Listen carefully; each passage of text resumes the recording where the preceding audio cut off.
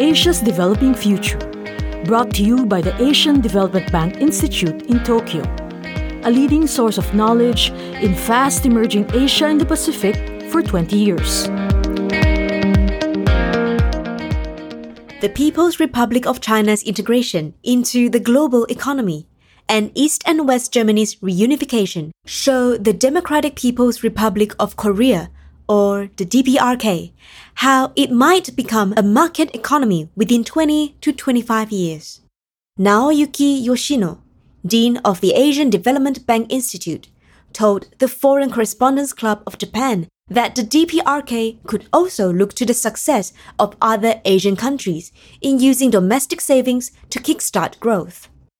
Other key ingredients for a successful transition would be infrastructure development, education and training, as well as the promotion of student and worker exchanges between the DPRK and other countries.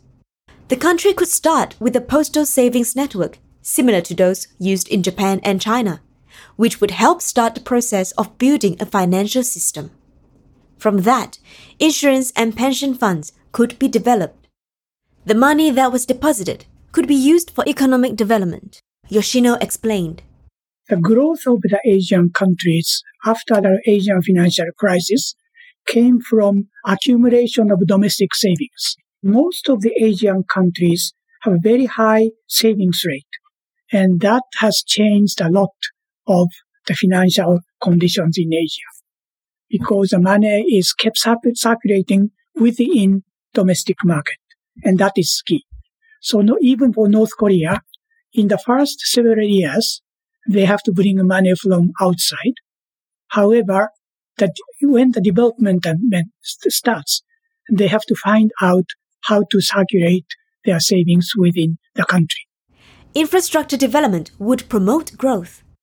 It could be funded by bonds that could be purchased by government and the private sector, with investors seeing profits over 15 to 20 years as growth picked up pace.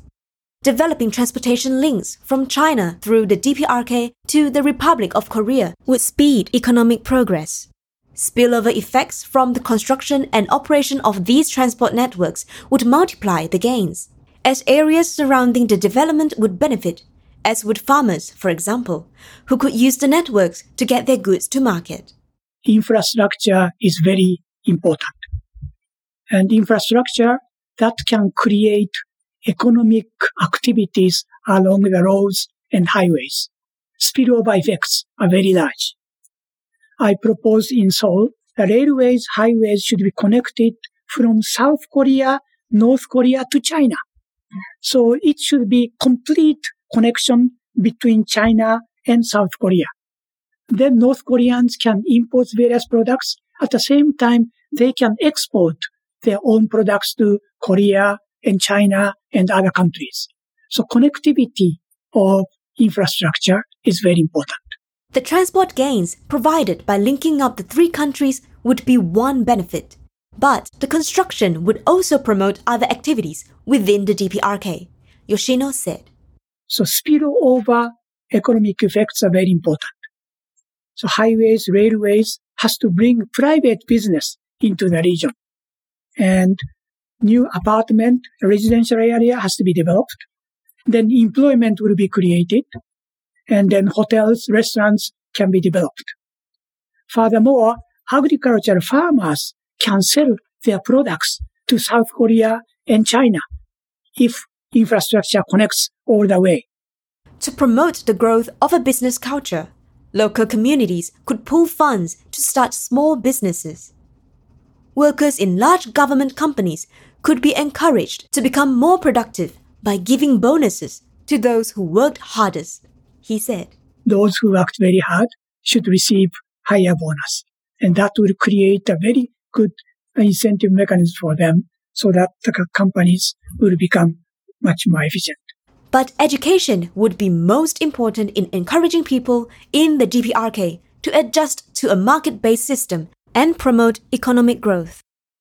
Yoshino said he visited schools in the former East Germany just after reunification and found that students and teachers had little understanding of how market economies worked. They needed an influx of West German teachers, mixed with some East German students moving elsewhere for school, to bring them up to speed. China is another example where students needed to quickly learn how market economies operated. Nowadays, many Chinese went to US, Europe, and so on, and they come back to China, and they are dominating the classrooms and publications. So I think that is very important. And at the same time, North Korean teachers has to be re-educated. So they may have to go to Western universities, high schools, and so on, and then they should come back to North Korea. So education will be very important, and it will be a long-term changes, but after 10 years, 15 years, it will completely change. That is our experience from East Germany.